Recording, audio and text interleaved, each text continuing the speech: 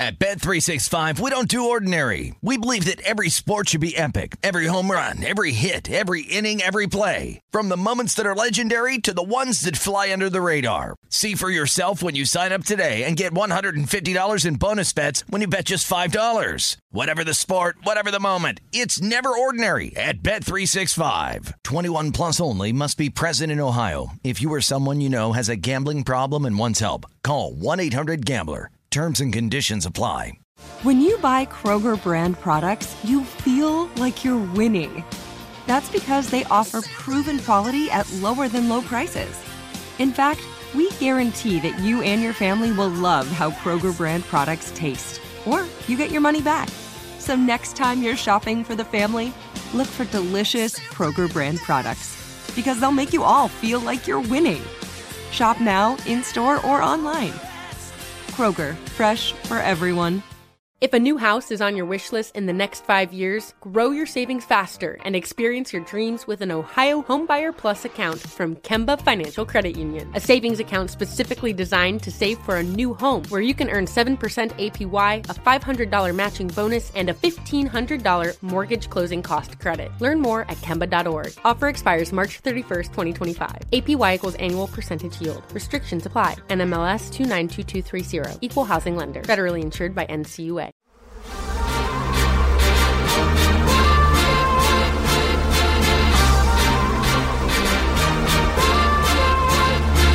Welcome to the Hornets Hivecast, the official podcast of your Charlotte Hornets.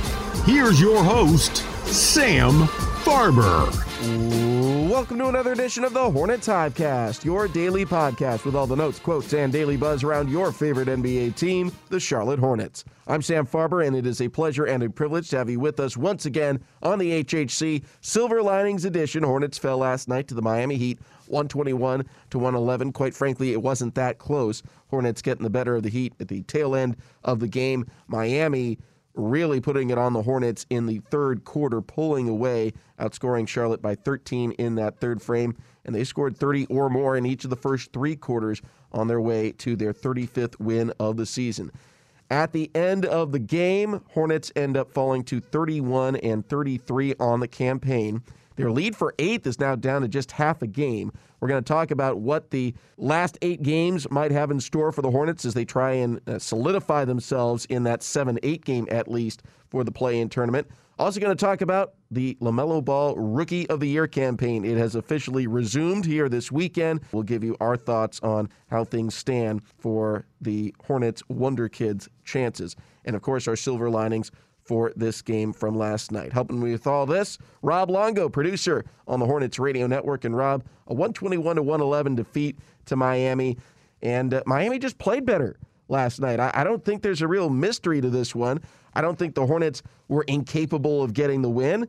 I think being shorthanded didn't help at all. I think Miami's stars played like stars. Bam Adebayo and Jimmy Butler both had terrific ball games. 20 points and 10 assists for Adebayo, 18 points, 8 boards, 8 assists for Butler, and they just plain out played the Hornets last night. I think James Borrego did a really good job explaining everything in the post-game press conference last night, just the way that the game shook out.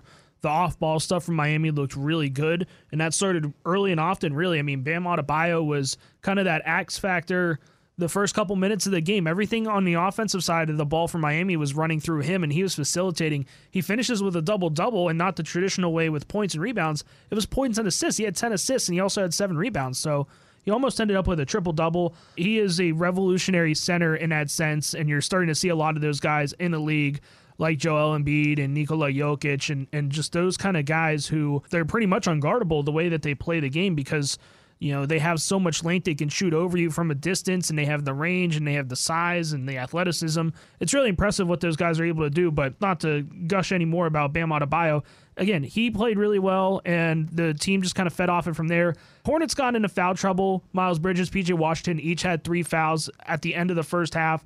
PJ picked up his 4th not even 2 minutes into the third quarter, and then from there, things just kind of snowballed. Miami just found an extra gear. Really impressive on the second night of a back-to-back, considering they didn't have Victor Oladipo and Tyler Hero with them at all for either last night's game or Saturday's game. So, you know, again, this is a Miami team that's only a year removed from an NBA Finals appearance as a 4 seed. And, you know, you can say whatever you want about it being in the bubble, being in a controlled environment. Hey, at the end of the day, they still got there and they still played the Los Angeles Lakers extremely hard in the finals.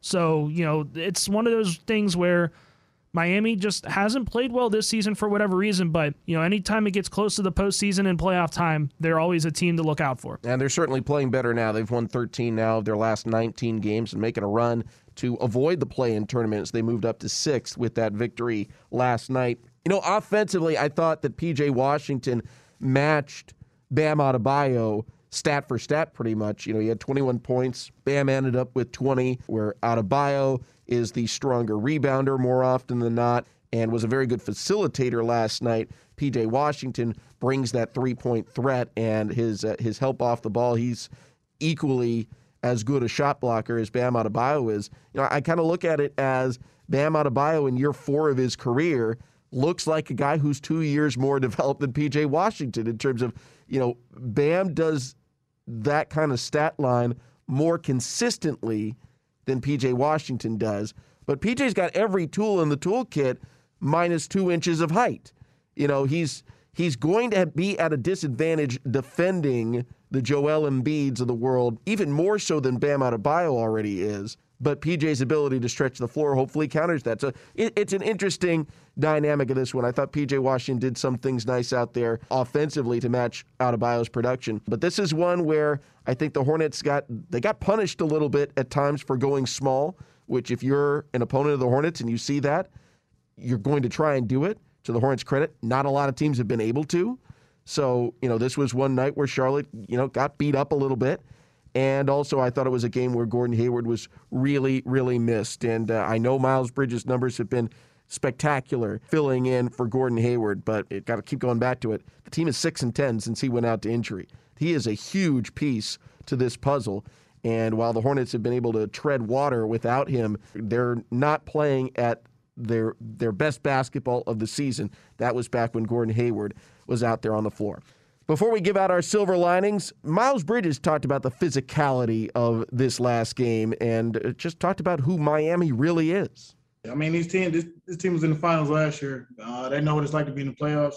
Mostly everybody on the team don't know how to be in the playoffs besides Gordon, Terry, Big Cody Zeller. So, yeah, I mean, they played more physical than us today, and it showed.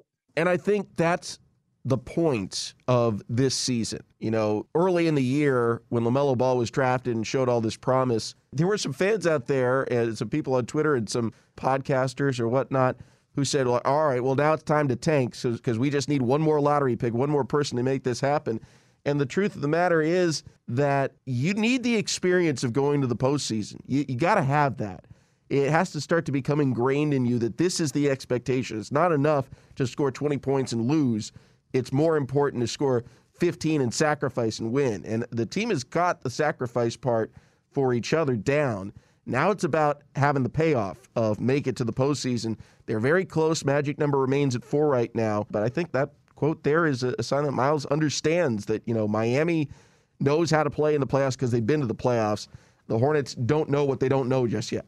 And I think a lot of that stuff that Miles said right there, too, is him just kind of coming to terms with things, because I think this was a growing pains game for him tonight, just in the sense that, yeah, he had 15 points, but I don't think Miles has ever been doubled before in a game. And Miami started doubling him at a couple of points whenever he was touching the ball on a perimeter, and I think that kind of threw him off a little bit. He's not used to that attention from the other team. So, give credit to Erik Spoelstra and the Miami Heat for a great game plan. I mean, you got a guy like Spoelstra who's been in the league for now 13 seasons. He's coached over 1,000 games. That has a lot to do with the way that these teams are able to produce and they're able to execute. Again, Miami's a little bit of an older team.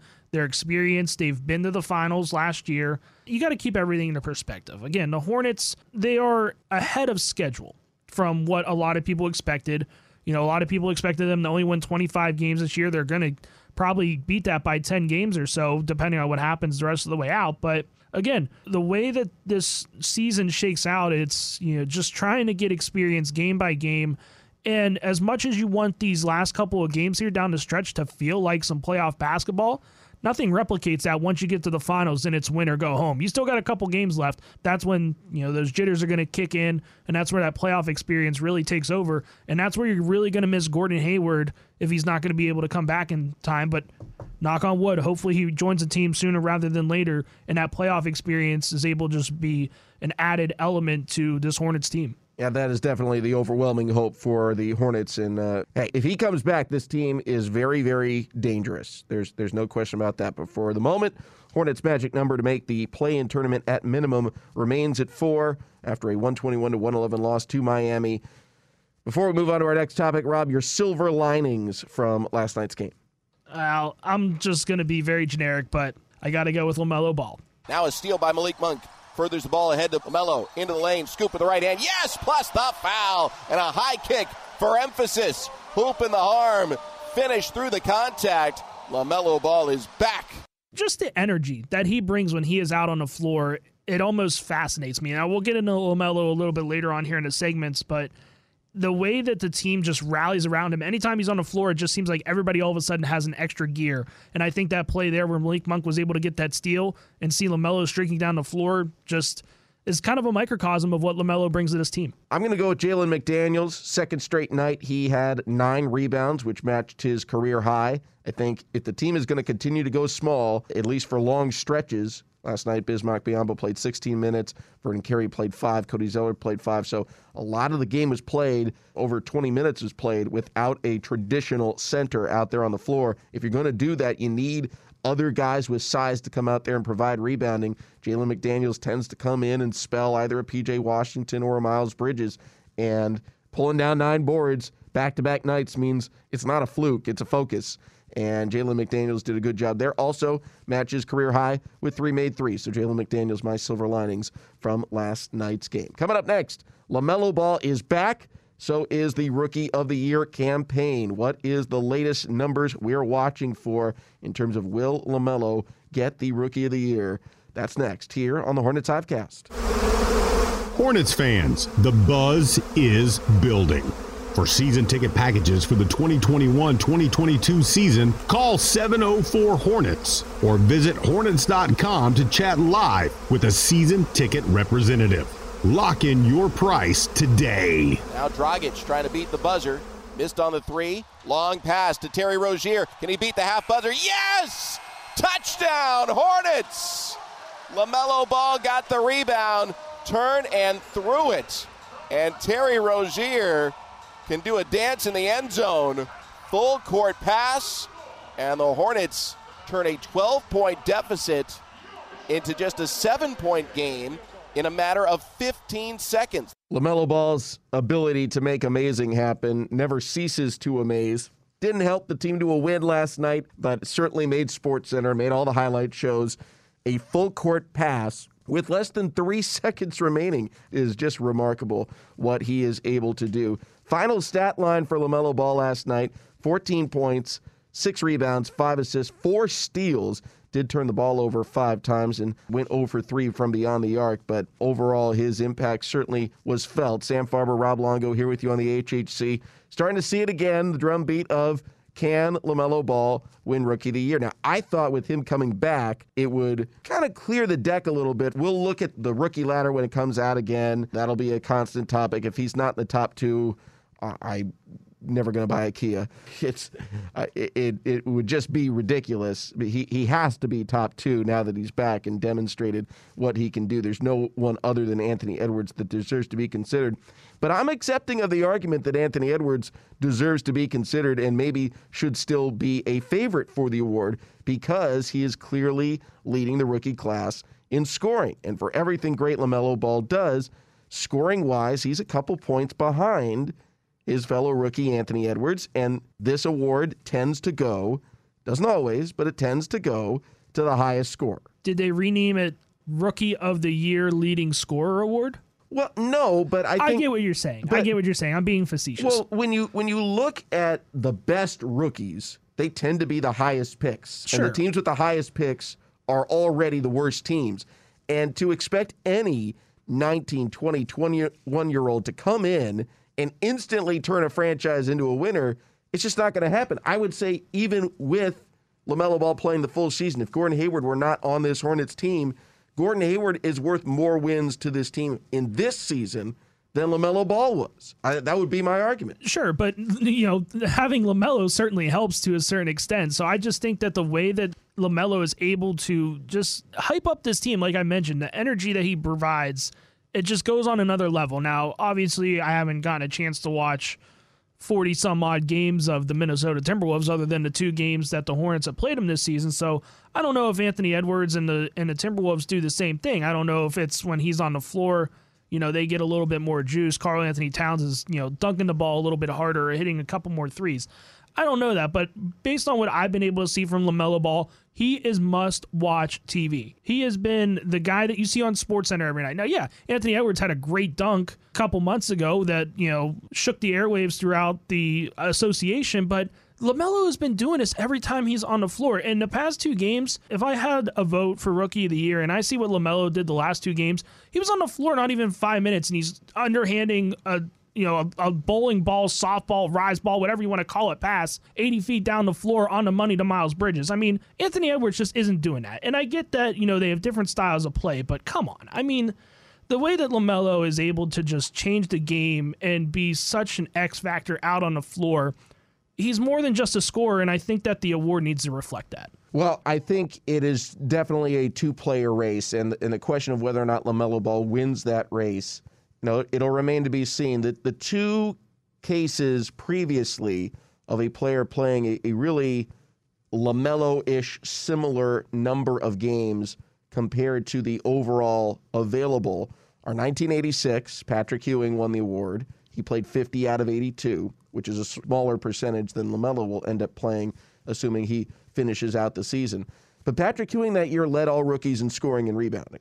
And LaMelo is not going to do that. He'll lead all rookies in assists, but he will not lead them in points, which is usually the main focal point. And he's not necessarily close. He's 3 points per game back of Anthony Edwards. Now, Anthony Edwards attempts 4 more shots a game. He's on a bad team. He's going to get all these shots. LaMelo Ball is playing on a contending team. It's not his game to just chuck it up every time down the floor, which is essentially what Anthony Edwards is doing, but the stats are what the stats are. The other year is 2007. Brandon Roy won the award. He played in only 57 of 82 games. But again, he led all rookies in scoring that year, also led them in assists. So I think LaMelo Ball missing that scoring statistic, if he can't make it closer, which he could do, because we saw him drive the ball a little bit more this last game against the Miami Heat, physically can dominate a lot of guards. He even gave the too small signal to Kendrick Nunn at one point in the game. Look, he's a confident kid. I wouldn't be shocked if he starts averaging close to 20 points per game again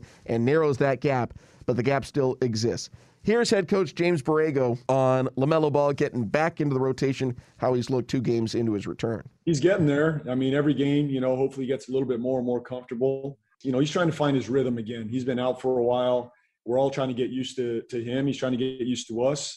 And, at times it's difficult against a very physical, good defense like Miami. They challenge you. They put pressure on you. We just got to continue to coach him and teach him, and he'll handle it. He's watching himself. He understands he made a few out there that he'd like to have back. But we'll get better rhythm. We have a few more games to go here, and I expect us to get better, every single night. So we learn from it. He'll learn from it. We'll grow. LaMelo Ball last night against Miami was a net -1 on the takeaway giveaway chart. He had 5 turnovers, but he also had 4 steals. He just has those instincts for the passing lanes. It is uncanny. But that, I think, is the one element that, from a winning standpoint, we're waiting to see LaMelo kind of get back into his normal form. From a scoring standpoint, from a passing standpoint, in terms of what he's willing to do and what he can do, he's always going to be next level, but just dialing it in a little bit more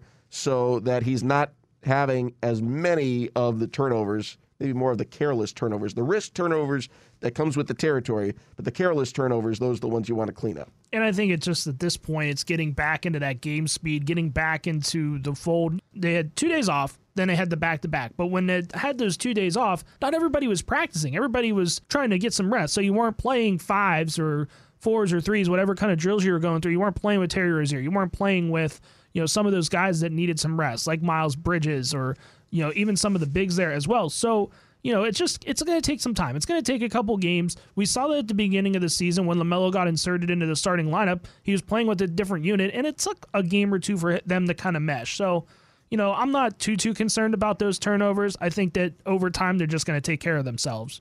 Hornets don't have a whole lot of time to figure everything out here because there's only 8 games left in the season. Things are they're getting interesting.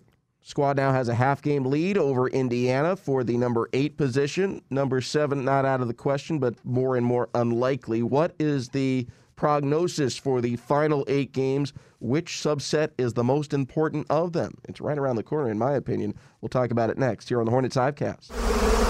Hornets fans, be sure to download the Hornets app on your mobile device. The Hornets app is your access to all new features and exclusive content, including the new game day experience for every game this season. Sam Farber, Rob Longo here with you on the HHC. Rob, 8 games remain in the regular season. Hornets 31-33. They are a half game up on Indiana for the number 8 position and 2.5 games back of Boston now for number 7. They don't hold the tiebreaker, obviously, against the Celtics, so trailing them 2 in the loss column is really more like trailing them 3 in the loss column if you want to consider what they need to do to make up. Boston did have an injury issue at the end of their last game last night. We haven't heard much on the follow-up on Jaylen Brown, Jason Tatum. They kind of collided, I guess. Haven't heard much on what moving forward this is going to look like, but let's just assume they're going to come back because you certainly don't want to root for injury. So assuming they come back, they trail Boston and Miami essentially by 3 games in the loss column each, so it's unlikely there. So this is kind of about survival, staying in that 7-8 game, giving yourself 2 cracks at a win to make it into the playoffs versus having to win 2 in a row. Half-game lead on Indiana. The Hornets do hold the tiebreaker there. I think these next 4 games for Charlotte are the critical ones because they're the easier ones. They're going to go to Detroit tomorrow. We'll have the full preview podcast for you tomorrow right here on the Hornets Hivecast.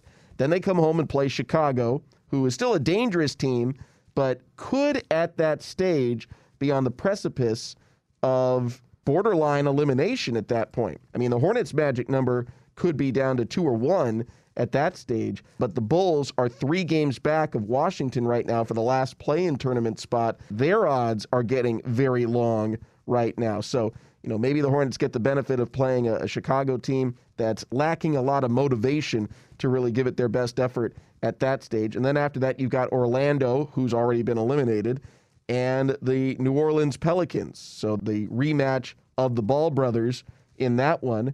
Zion Williamson making his one trip to the Hive for that one as well. New Orleans, though, similar to Chicago, they are in the 11th spot. They've got a 3-game gap in the loss column to the number 10 team, San Antonio, so motivation could be a factor for that one as well. Long way of saying these next 4 games are critical for the Hornets because they seem to be the most winnable of their final 8.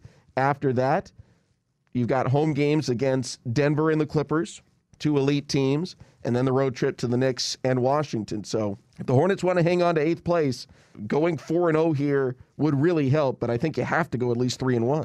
Yeah, I can't remember what day or how long ago we had this discussion on the podcast before, but I think I said that the Hornets needed to go 7-6, I think, down the stretch. I think that's what you're talking about, and it was the locks were Detroit twice, and then you had to beat Chicago and you had to beat Orlando. So there's your 4 games. And then you had to pick up 3 elsewhere. So you would hope that you're going to be able to pick up a win against the Pelicans on Mother's Day, Ball brothers, all that fun stuff here at the Hive, of course. It's tough because this Denver team's going to be tough coming in here down the stretch. And so are the Clippers because those 2 teams are locked into trying to jockey for playoff position in the Western Conference. There's only a half game that separates those 2. So they're not going to be resting anybody anytime soon. And then you got teams like the Knicks, and then you have the Wizards. Now, the Wizards, depending on what happens, it's looking like they're probably going to get that 10th seed just because of the way that they're playing, but they're going to be playing for a lot more too because they are only a game and a half behind Indiana for 9th, and then that would only put them 2 games behind the Hornets for 8th. So they're trying to get out of that 9-10 matchup as well because they've been playing so well over the last 10-15 games. So there's going to be a lot to play for here down the stretch, and you're probably right where you're looking at a 3-1 stretch here over the next 4 games to at least make sure that you're trying to stay in that top half of the play-in bracket, whether that's 7th place or 8th place. The last piece of this is you got to keep an eye on the Pacers because Indiana is the closest team to the Hornets right now. They're a half game back. Hornets do hold the tiebreaker in that one, but they're even in the loss column. So you have to play to the same record, I suppose, that Indiana does in their final 8 games here. They're going to play Washington tonight on the road. Washington is very motivated. They're playing extremely well. That is not an easy game for the Pacers in a stretch. But after that, they're home against Sacramento. That should be a win. Home against Atlanta. That's a difficult game for sure. Home against Washington. Home court advantage, but again, a surging Wizards team. So their next 4 are really difficult or have some degree of difficulty to them. Then they're going to have at Cleveland, should be a win. Home against Philadelphia, Milwaukee, and the Lakers. Who knows how motivated any of those teams will be at that point, and at Toronto. So all in all, it's a very home-heavy schedule for Indiana, which you would think would be advantage Pacers. But think again, because Indiana at home this year is 11-19. So maybe home is not the answer for the Pacers so far this season, and the Hornets hold the tiebreaker. But I think, again, it illustrates these next 4 games are critical. This is the most important 4-game stretch. I know I'm copying the cliche that the guys use on me all the time, like next game's the most important game, next game's the most important game. But it is. It really is at this stage, because these are the 4 most winnable on your schedule. We are at home for 3 of them. The one on the road is at Detroit, who is terrible right now. Things are unfolding in your favor. You have to take advantage of it. Couldn't said it any better myself. And you finally have the cavalry coming back. You finally get Malik Monk.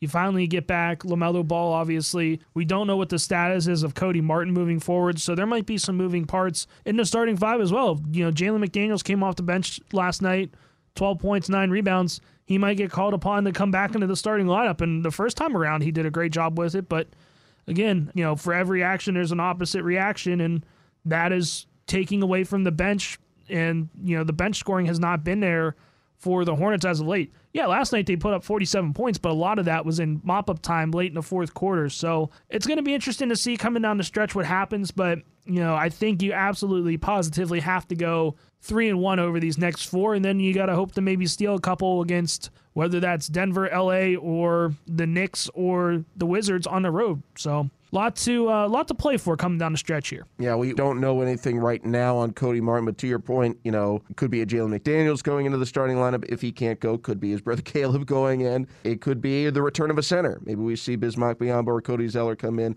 try and reconfigure things a little bit. Or maybe it's the 3-guard look. Maybe it is Devontae Graham, Terry Rozier, and LaMelo Ball all starting together. We shall see. It'll be an interesting stretch run here for the Hornets. Meaningful basketball is back here in the Queen City. Hornets will take on Detroit tomorrow. We'll have our preview podcast for you then. Till next time, for everyone here, I'm Sam Farber saying it's been a pleasure and a privilege having you with us today on the Hornets Hivecast. And in the words of LaMelo Ball, thank y'all.